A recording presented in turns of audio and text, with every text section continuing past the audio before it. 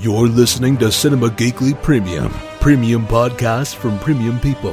Thanks for your support.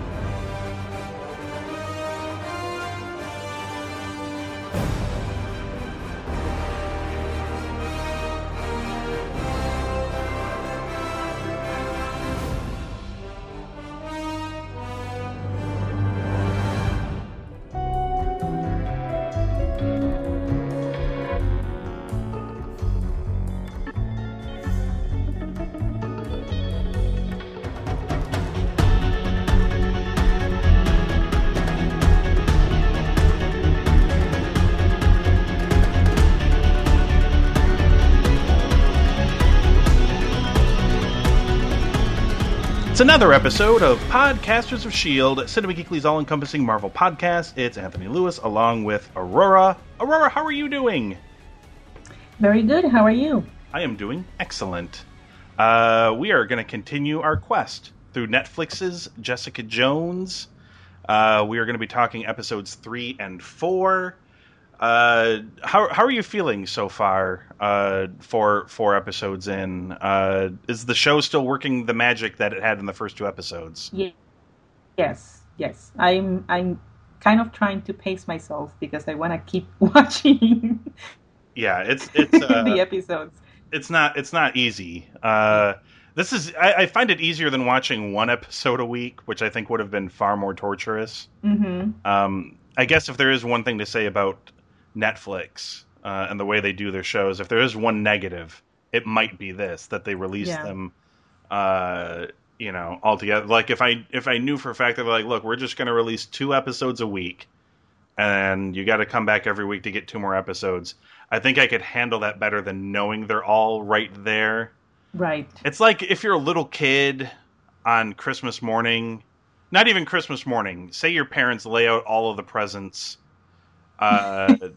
like a week before, and they're like, hey, go ahead, help yourself, you can open them all right now if you want, and you're like, I really have to wait until Christmas morning, and you're like, okay, I'll just open one at a time, but you know that they're all still sitting downstairs just waiting for you, and nobody is stopping you from going and opening them. And you know that every time you finish an episode, Netflix pulls up the next one and gives you a little summary. Yes. Of what is going to happen, and then I'm reading what's going to happen next. I'm like, oh, I want to see what's going to happen. That sounds great. I want to see that episode now. So the arduous journey continues, but look, it's worth it because I'm watching these every Friday night, and it's an awesome way to kind of kick off the weekend for me. Even though I spend most of my weekend recording and putting up podcasts, it's totally worth it as like the kickoff to everything. All right, so let's talk about it. Season 1, Episode 3 of Jessica Jones on the Netflix, a.k.a. it's called Whiskey. So this episode begins exactly where Episode 2 ended. Yeah. Now, before we hop in, let me just say, as a member of humanity and a human, I can say with certainty that everybody has turn-ons and turn-offs. And for me, I feel like I have pretty normal ones, right? Like a sense of humor and intelligence, and maybe sharing, similar hobbies, or you know what I mean? Not being able to harm yourself with a saw is not one of my turn-ons. However, to each their own.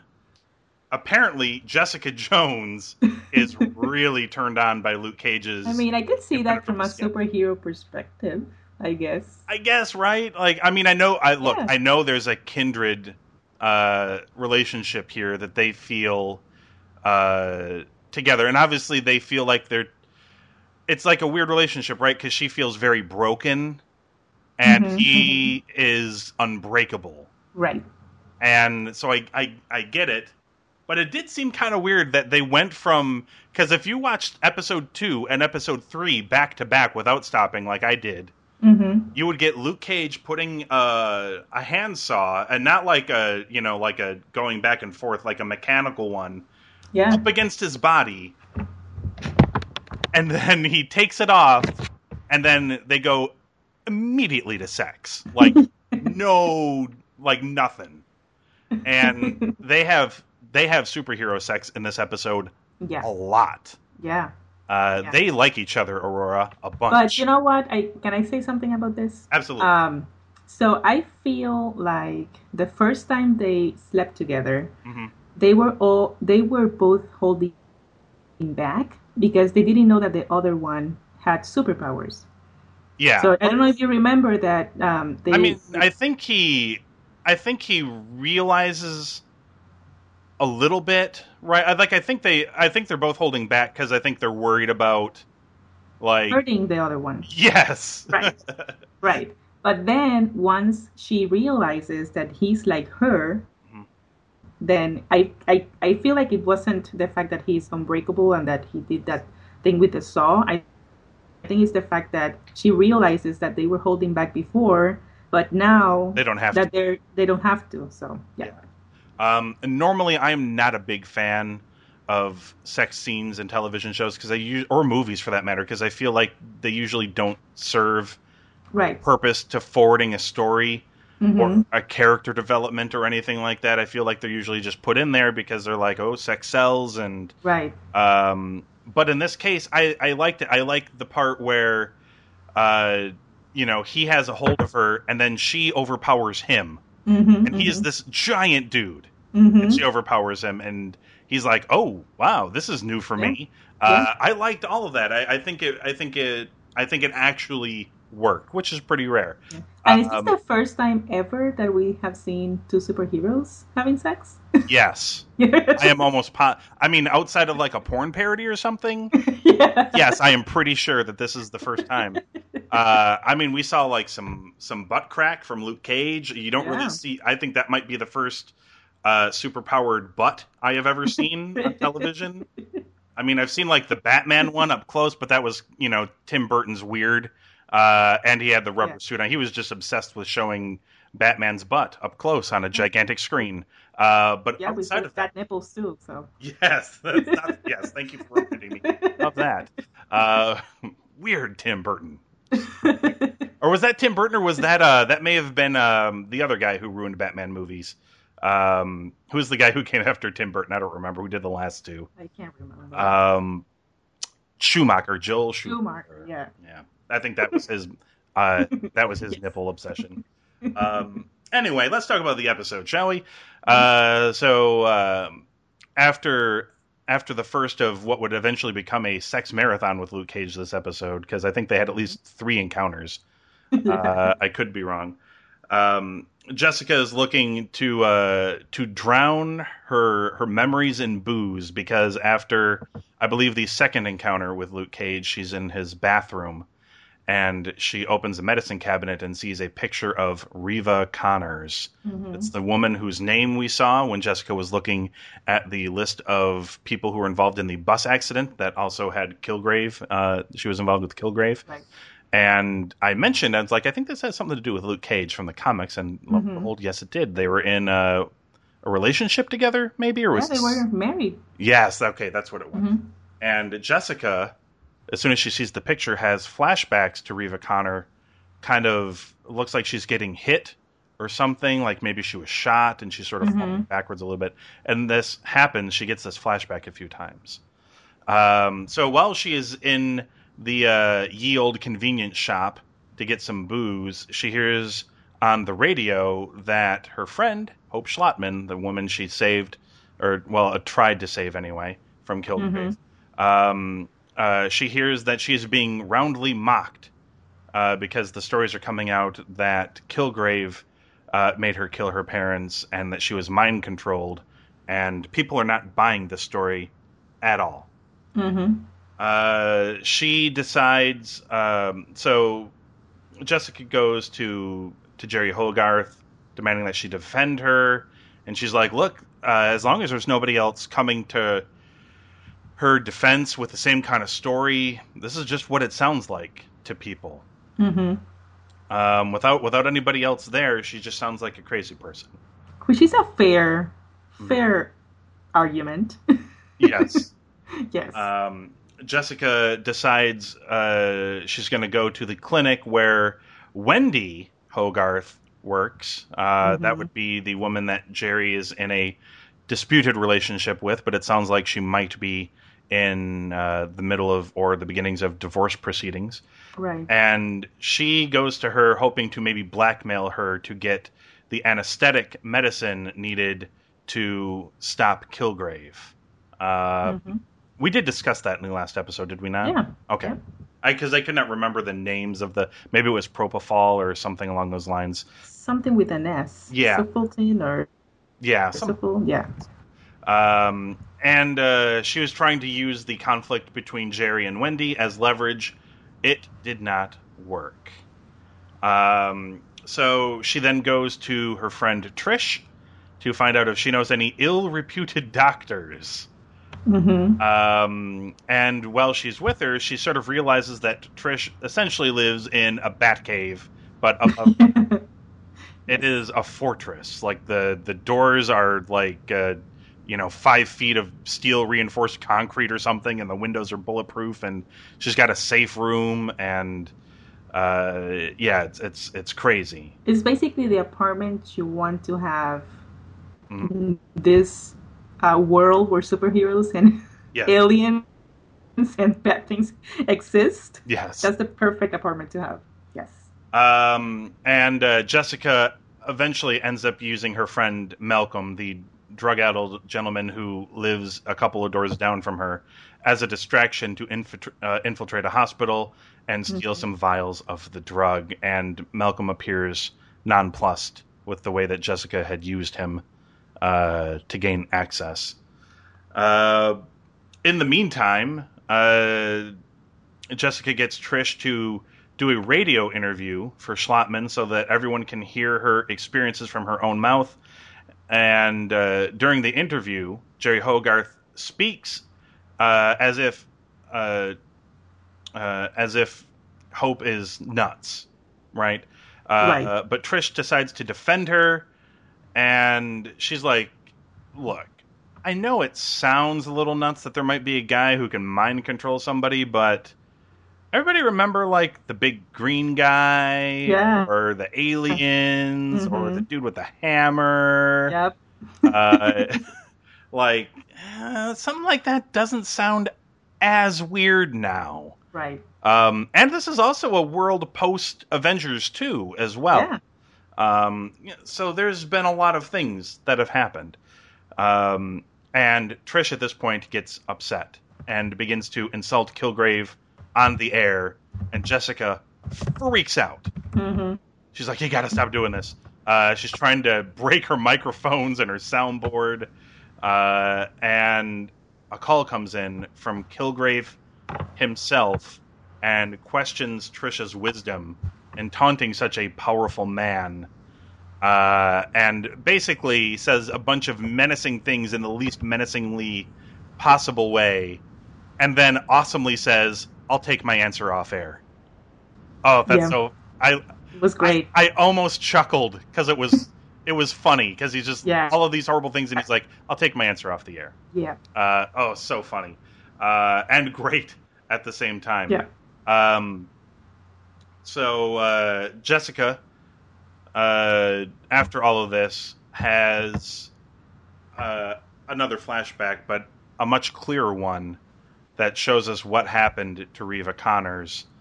And it goes back to her time with Kilgrave, and Kilgrave essentially orders Jessica to get rid of her, and Jessica punches her right in the chest, and she goes flying backwards and dies. And Jessica, I think at that point, I don't know what happened, she snapped out of Kilgrave's control, and she just started walking away, and he kept yelling at her to come back. Yeah. And she didn't. It's at this point that Jessica tells Luke that she can no longer date him, obviously terrified to tell him the truth. And Cage is obviously visibly upset because he found her as a kindred spirit. He closes the door, upset. Meanwhile, at Trish's apartment, An officer the law shows up, a man named Will Simpson. I don't know if he's a comic book guy or not. I don't know. According to the Marvel Wiki, his aliases are Rambo and G.I. Joe. All right. I think there might be some sort of copyright issue there. I'm not sure. I don't think they'll refer to him as that in this episode. But he goes there, right, because there was an incident earlier as Jessica and Trish were leaving the radio studio where a fan comes up and kind of grabs Trish from behind, and she kicks the crap out of this guy momentarily before realizing it was a fan. And so Officer Simpson shows up using the assault of the fan as his premise. Trish is reluctant to let him in until she shows him his badge, and when she opens the door, he busts through the door and goes right after Trish. He is being controlled by Kilgrave.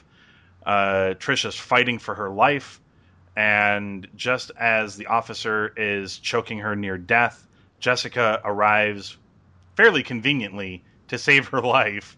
And very conveniently. Yes, and stops the officer enough to give Trish a small injection of the anesthetic, which knocks her out, which Simpson believes that Trish is now dead, and that allows him to, now that he's done what Kilgrave has asked, he's able to leave. And Trish, so Jessica decides she's going to follow this guy because he's going to go back to Kilgrave, and she uses Trish's phone to slips it into his pocket so he can track this guy like via GPS. And so she does this, and she finds Kilgrave, who I guess is no longer in the apartment with the family and the kids. He appears to be in a much nicer upper scale place. And Kilgrave orders the officer to jump off of the roof, and Jessica stops him, and that's when Jessica and Kilgrave meet eye to eye. Yeah. Momentarily before Kilgrave kind of reinforces his suggestion, and Jessica has to save the officer once again. And when she turns around, Kilgrave is gone, and she gets into the apartment and then basically has to knock out a bunch of these poor people that Kilgrave has under his control. Yeah. And then Jessica walks into a room which I guess can only be described as a shrine to Jessica. Yeah. Pictures everywhere of all sizes and shapes and dioramas and pieces put together to make giant Jessica Jones faces on the wall, and it's creepy. And there's one picture on it that says "See you later." Yeah, I believe. And Jessica returns to the officer and jumps from the balcony with him to simulate suicide.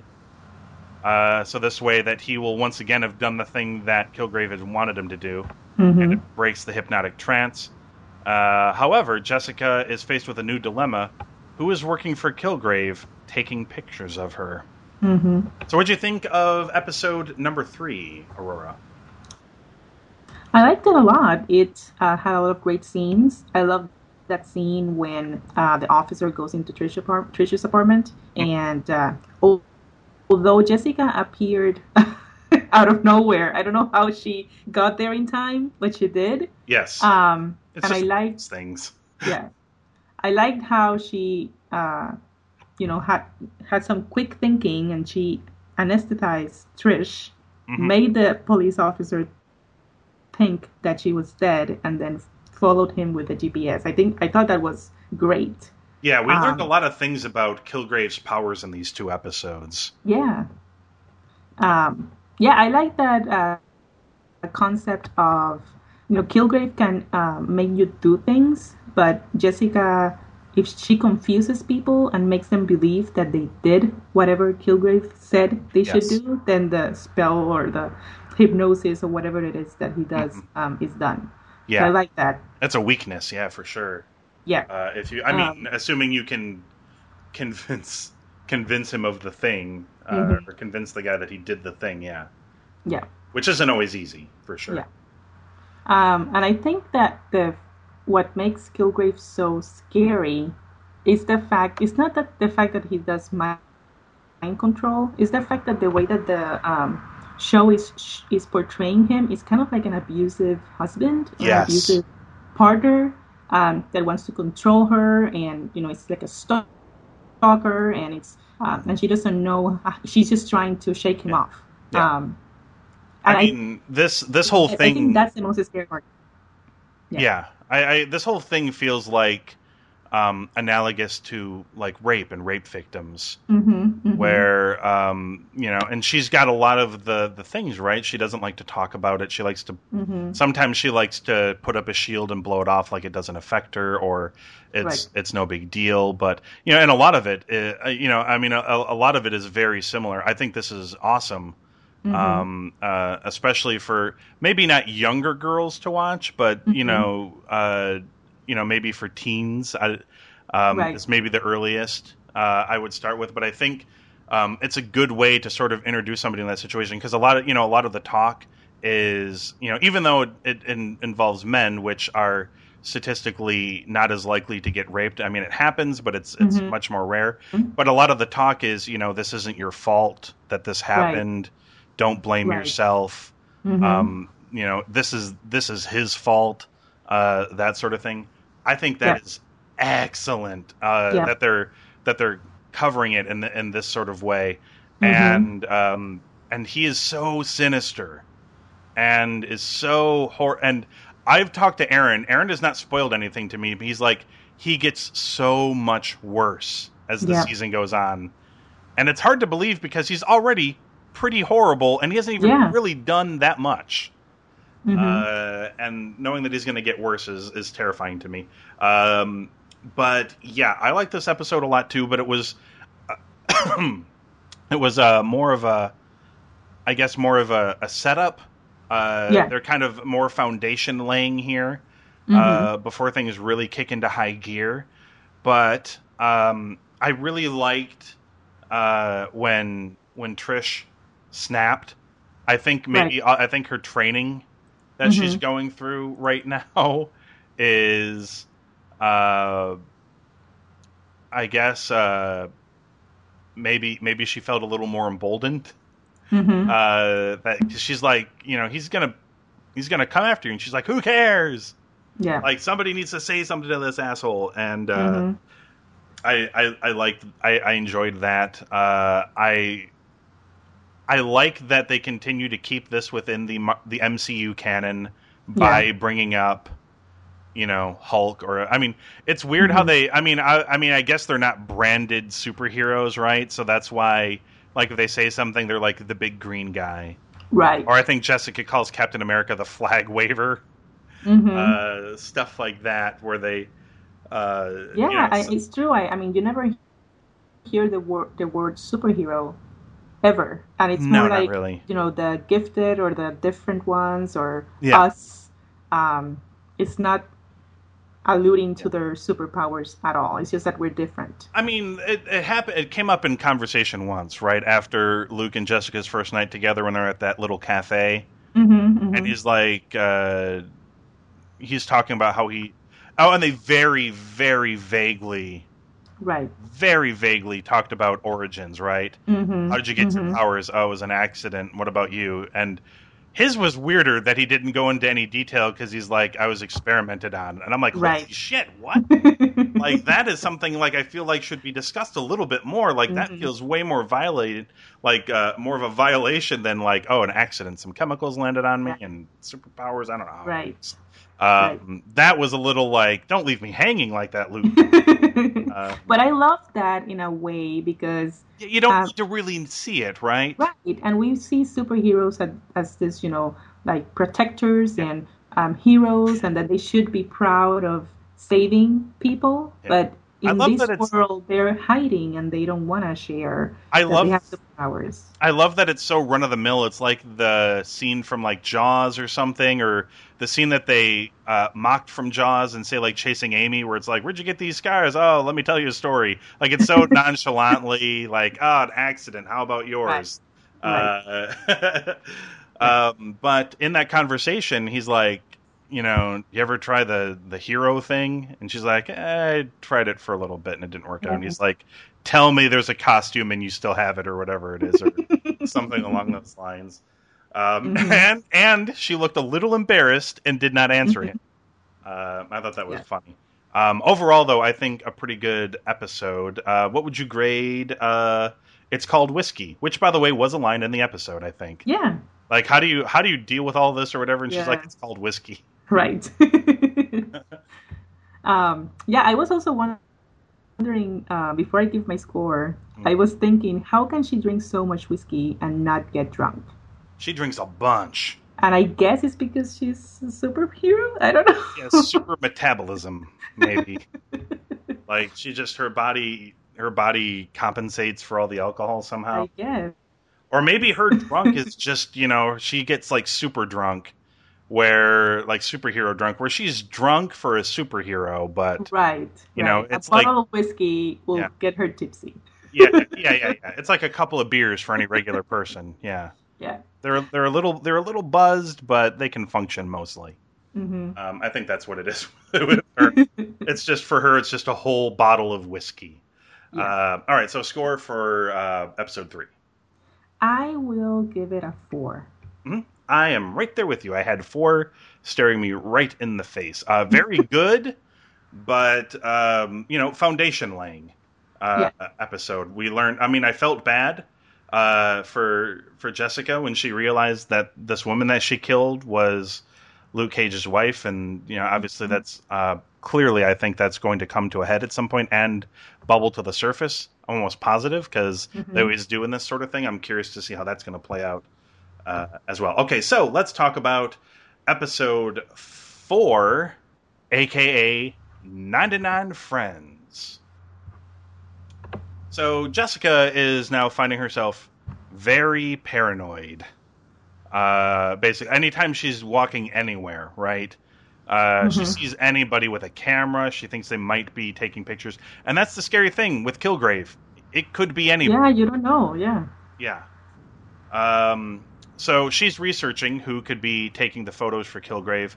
She receives a case from one Audrey Eastman, a jewelry designer who became rich after her mother died. And Eastman wants to know if her husband, Carlo, is having an affair when she leaves, or when he leaves for work on Friday nights. So Jessica is obviously going to take the case, but wonders if Eastman is enthralled. She follows Eastman around for a while and learns her backstory a little bit, but the only thing of some slight importance that she learns about Eastman is that she goes to a warehouse and has target practice with a gun. Right. While apparently blaring grunge. Heavy metal? Yeah, like grunge or something. Yeah. I'm not sure exactly what it is that she's playing. So, anyway, Trish is a little freaked out after almost being killed by a police officer. She becomes more so when the officer returns to her apartment. And she calls Jessica and she's like, oh my god, I think Kilgrave knows that I'm still alive. This guy is back here. Please come as soon as you can. And she's like, okay, go in your panic room. And she does. And Jessica arrives. And when Jessica gets there, she realizes that Simpson is, in fact, only concerned about what happened because he thinks that he killed her and wants to make amends for it. And Jessica tries to tell him that he wasn't responsible. And Officer Simpson insists on helping her find Kilgrave. In the meantime, Trish decides to go back to work at the radio station, and she publicly apologizes to Kilgrave for insulting him in the hopes that it will keep him off of her back. And basically it was, it's like, oh, he's so powerful, and God, his voice is so sexy, essentially, is what she was just trying to kiss up to him as much as humanly possible. To me, it felt very transparent. But I guess Kilgrave's ego must be so big that even the most transparent of lies was like, oh, tell me more about my eyes. You know what I mean? Like, he just wanted to hear it. So Jerry Hogarth is having an awkward confrontation with her wife because Jerry is taking her secretary, Pam, who she is in a relationship now, out to lunch, except she takes her to the place where she proposed to Wendy. And even Pam is like, what the fuck? Yeah. She walks out on her. Yeah. She's like, this was monumentally, what a jerk move. Yeah. It was, yeah. Jessica calls with an emergency, and she had attempted to take Pam out to lunch, calls Jones with an emergency. Jessica arrives to discover that the office of Hogarth, Chow, and Benowitz, I believe is the name of the agency, is flooded with people who want to prove that Kilgrave used their power on them. Now, naturally, Jerry's like, look, ever since this story came out on the news, and somebody with even a shred of decency was defending the fact that this might be real, everyone in the city is going to want to use this guy as, like, oh, he made me do this horrible thing, like, as an excuse to get away with their crime or whatever. But Jessica says that, and Jessica says that she's too busy to deal with all this, but Hogarth reminds her that she is in her debt. So they decide they're going to sit down with the cameraman and they're going to interview each person to try and determine who was actually used by Kilgrave. And this sort of creates, I guess, an AA of sorts for people who've been used by this man. Jessica then asks Officer Simpson for any police surveillance footage of certain places to find commonality, basically. She's trying to find anybody who might be in multiple places with her at one time to try to figure out who it is that's taking pictures of her. And while all this is going on, Jessica is called by a small child who is delivering a message that Kilgrave has forgiven Walker. Before coming to her senses, though, the child tells Jessica to do her job since it's Friday. Yeah. And makes that girl say some awful things for a child that age. Yeah, it was very creepy. Jessica does and follows Carlo Eastman to a rendezvous with his alleged girlfriend. The girlfriend turns out to be Audrey, his wife, you see, because it is a setup. She wants to kill Jessica. And Jessica immediately goes, Kilgrave again? And she's like, no, I want to kill you because you're gifted. Which Audrey displays disgust at the name even of gifted. She explains that gifted people caused the death of her mother by essentially allowing the Battle of New York to happen, which sometimes people call the Battle of New York, sometimes they call the incident. But basically they're like, look, because of the havoc wreaked, a building collapsed, her mother died. And she wants revenge on any and all gifted people. And Jessica gets shot in the arm, and Jessica then loses it, right? Yeah. Because she's like, you think you're the only person who lost your parents in an accident? She's not the one going around blaming anyone else for happening. She doesn't go and kill every bad driver. And when I say flipped out, I mean she's picking up heating vents and throwing them through doors. She tells the Eastmans that she has 99 friends who are gifted, and they will hurt her if she does not leave New York City. The Eastmans, of course, flee in terror. Jessica does not have 99 superhero friends. That would be awesome, though. Yes. Meanwhile, Officer Simpson brings Trish an unlicensed handgun that she can use to defend herself. The two talk for a very long time, and a friendship develops, although that is not exactly how it felt to me. Like, the feeling I got was that she was going to sleep with this man for some reason, is what I got. Yeah, you felt, a little bit flirting. Yeah. And the fact that she just so quickly opened the door and he just walked in. Yeah. That did not feel like, I have to let this guy in right away so we can sit at a table and discuss like friends. Right. Like, I mean, everybody at Cinema Geekly is like that. Like, I can't wait to sit down and start talking about Jessica Jones. But that is not how this scene was presented to me, I guess. I don't know. So, sitting at a support meeting, Jessica hears the testimony of a man named Donald and how Kilgrave made him become his chauffeur, which, by the way, a really heartbreaking story of he was in his car with his kid, and Kilgrave got in the car, and his kid is crying, and he's basically like, you want to leave the kid on the curb. Mm-hmm. And he takes his young child, I think he said he was 8 maybe, or 7, I don't know, a young child. Yeah. And sets him on the curb and then just drives off. And Kilgrave had him as his chauffeur for weeks, and he lost the custody of his child, and his wife left him, and heartbreaking story. It's awful. It's awful. Yeah. And Jessica's like, well, wait a minute, you've been everywhere with him.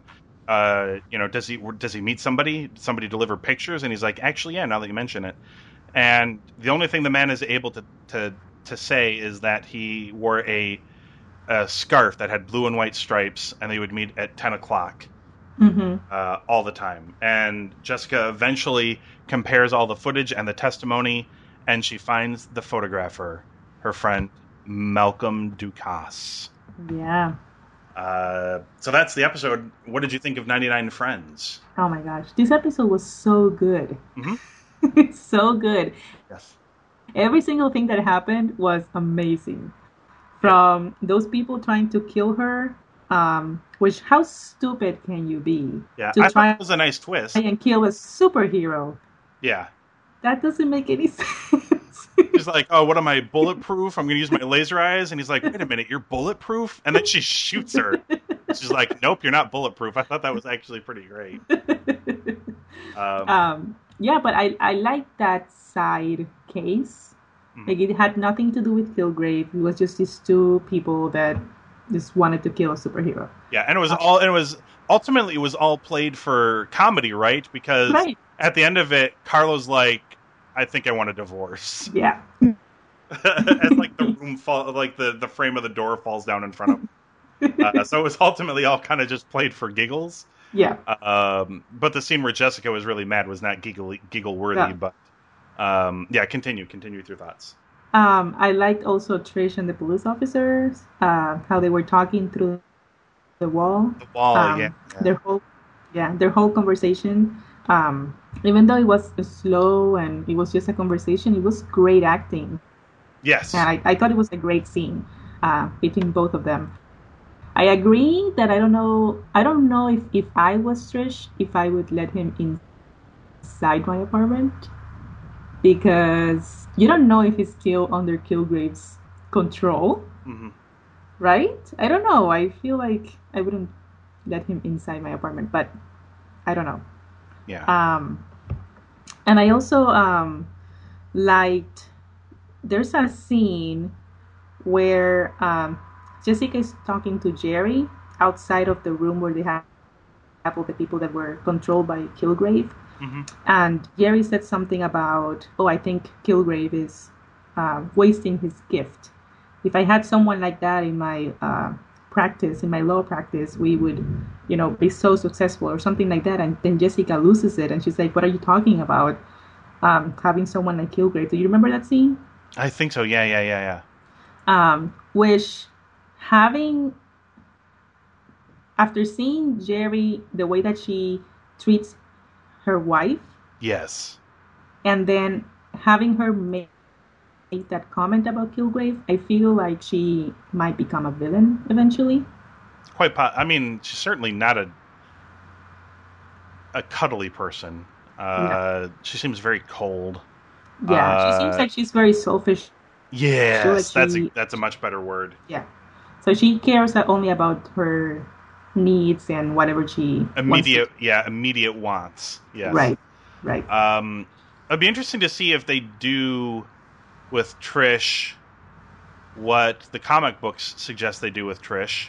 Because in the comic books, Trish I guess in the comics she's Patsy Walker, but that's kind of like a nickname or a middle name. In the comics, she's Hellcat, and I believe she is one of maybe the earliest female Marvel characters, I think.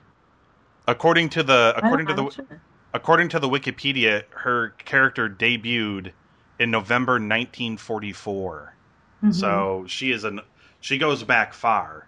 Yeah. So I'll be curious to see. I mean, and she's training to fight, obviously. Yeah. Maybe that's what she becomes. And she does have a team affiliation with the Defenders, which we know they are doing on Netflix. Yeah. So, but she was also part of the Avengers and I guess this isn't remembered as much, but the Lady Liberators, which is not a group that I have ever heard of before, but sounds awesome. No, I think it's She-Hulk is in the Lady Liberators. So Storm is in it, and Valkyrie, and Black Widow, and Enchantress, and although I'm guessing not DC's Enchantress and Scarlet Witch. So Wasp is in it. Yeah, there's a ton of them. Actually, that sounds like they could do a really good show based off of that. By the way, yeah, because a lot of these characters they've already introduced, and most of them are pretty great. Yeah. Why not do that? Yeah, I would love to see She-Hulk in the screen. I would love to see She-Hulk. I would love to see how they portray her. Like, please just do it. Hey, look, if Marvel had a show that was more like The Flash, She-Hulk would have been on it by now, because on The Flash, I think they've introduced every possible DC character. They've had so many, and they do obscure ones as well. But yeah, I liked this episode a lot as well. There really wasn't a lot of Kilgrave in the episode, but I gotta say I enjoyed the connection to. I like how after all this time, the first Avengers movie still has repercussions, and they make sure to bring that up, even though that at the end it was essentially played for comedy purposes, and Jessica lied her ass off to get out of that situation. I still like that the premise for it, which is a very real premise. I could understand why that woman would be upset, but as Jessica also pointed out, it'd be ridiculous to take it out on her. She had nothing to do with any of that. Right. But, she's like, why don't you go after the green guy or the flag waver or whatever? Which, boy, I would love to see that battle right there. Who would want to see Audrey Eastman go up against the Hulk? It will be so quick. Yeah. It wouldn't last. It would not last long, no.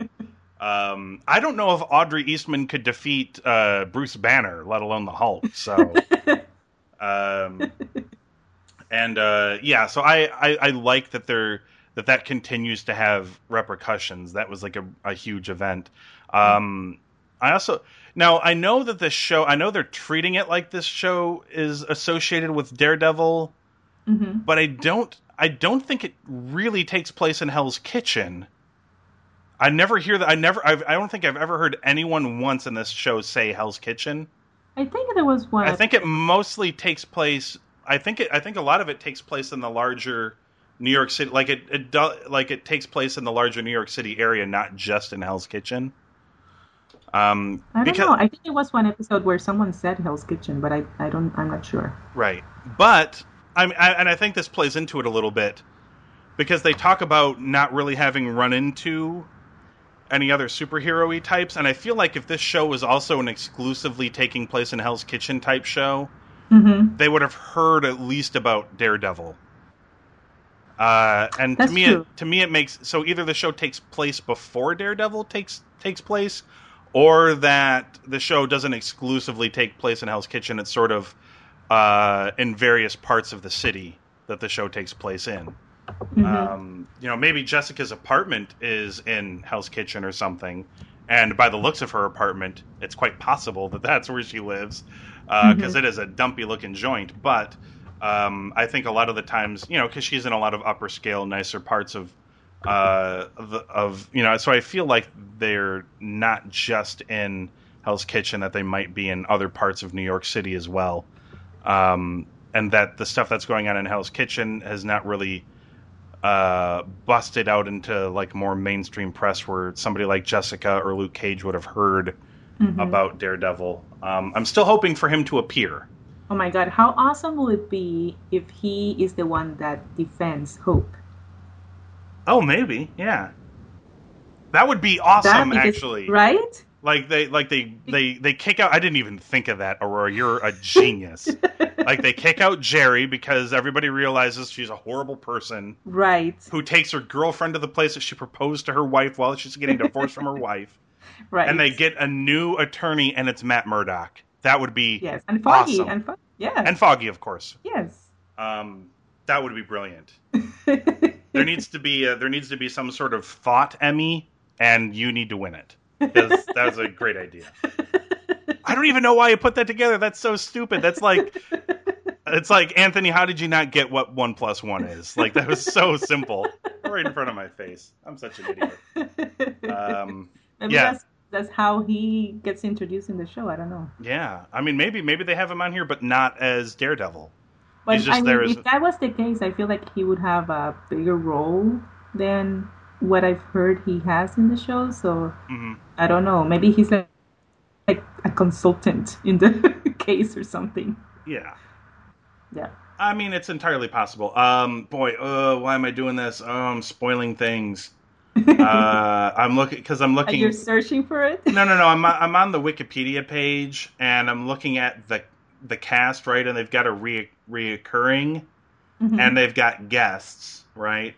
And they have Rosario Dawson as Claire Temple, so she's going to be in an episode. I mean, if she's going to be in an episode, Daredevil's or Matt Murdock is going to show up in an episode if Rosario is going to be in an episode. I got to imagine. Apparently, Stan Lee is also in a cameo via an onset. Of course he is. Via an onset photograph. Apparently, the same one that was seen in Daredevil as well. I'm guessing at a police station. So, yeah. So there's that. I'm not going to read any more because I don't want to find out anything else until we get there. So a score for 99 Friends. Oh my gosh. I have to save my 5. I'm going to go 4.5. Okay. We know what's coming. It's coming, but I still have not seen that 5 episode. No. Yeah, I'm going to give this 4.5 as well. I liked the episode. I really liked the twist. I mean, look, and not all of it is... The writing on this show is so good. So good. Everything. The camera work is great. Christian Ritter is so... I feel like somehow this was made for her to play. Like, she just does it so... I saw her the other day on... I want to say maybe it was Colbert or... Oh, no, it was on... she was on Kimmel. Okay. Because they had... This was the Jimmy Kimmel where I was going to go to bed. I was watching... I can't remember what I was watching. I was watching something on Amazon or something, and I turned off the television, and my cable turned back on, and Kimmel was on, and there was Robert Downey Jr. and Chris Evans, and I checked, and it was a new episode. I'm like, oh, they must be promoting Civil War for some reason, even though that doesn't come out until May. And that's when they revealed the trailer, surprise, surprise, completely unannounced, like, oh, and here's the Captain America Civil War trailer. And I'm like, oh my God, I got to stay up and watch this. And then after them, they had Christian Ritter on to talk about Jessica Jones. And she so does not seem like that character at all. Yeah. She looks exactly like Jessica Jones, but she's the exact opposite of Jessica Jones. And told a lovely story about how her mom binge-watched all of the episodes, even when she had to go, she couldn't be home, so she binged episodes on her phone and things like that. She seems awesome, but she's far too humble. She is excellent in this show, and I don't ever see her being in, like, unlike Daredevil. I can see Daredevil doing like one of the bigger Marvel movies. I don't, and it's not because I don't think Jessica Jones could hang with those other characters. I sort of feel like her character wouldn't do that. Like, she wouldn't want to go be in the Avengers. Like, that doesn't scream like the kind of... I feel Jessica Jones feels to me like somebody who wishes she never had her superpowers. And she just she didn't want what horrible thing happened to her with Kilgrave. And she just wants to live a normal as possible life. And that's all she wants to have. That's one of the things I like about this show, too, is it feels... Daredevil felt more contained than the other Marvel movies, which have a far more epic, grand, wider scale. And this show feels even more contained than Daredevil does. Like, this feels like it's it's not about anything but this guy who's obsessed with her, and she's trying to get away from him or stop him from hurting anybody else. It's a lovely show. 4.5. I don't know. I was thinking that in the Civil War trailer, we see that the plot is going to be something like the government trying to control people with superpowers. Yes. So I don't know if or at least might, manipulate them. Yeah. right. So it might be tied with this show in a way. I don't know, because there's a guy that's controlling people. Yes. Well, so, did you ever read the Civil? I haven't read the Civil War book, but no. I know that basically how it is like if you want to continue to be a superhero, you have to unmask yourself to the government. They have to know who you are. And there's going to be rules and regulations set upon you, and you essentially work for the government. You don't work for yourself anymore. And I mean, I'm sure this will get discussed on the Cinema Geekly podcast too, but since this is a Marvel podcast, I guess we can squeeze it in real quick. It's also switched around. I believe in the books, it's Iron Man who is against this, and Captain America is the one who is like on the government side. Yeah. And here it is the other way around. Yeah. But I mean, that works given everything that's happened, where Tony Stark in this universe has screwed up everything, and he's responsible for a lot of this horrible stuff happening. So he is, of course, like, yes, we need to have roadblocks and stop signs put in front of us. And Captain America is like, no, I've seen what our government does at times, and no, this isn't the way to go. I'm super excited to see that as well. And that's not even the movie I'm most looking forward to next year. There's so many of those as well, but so many. I don't even know what I'm going to do.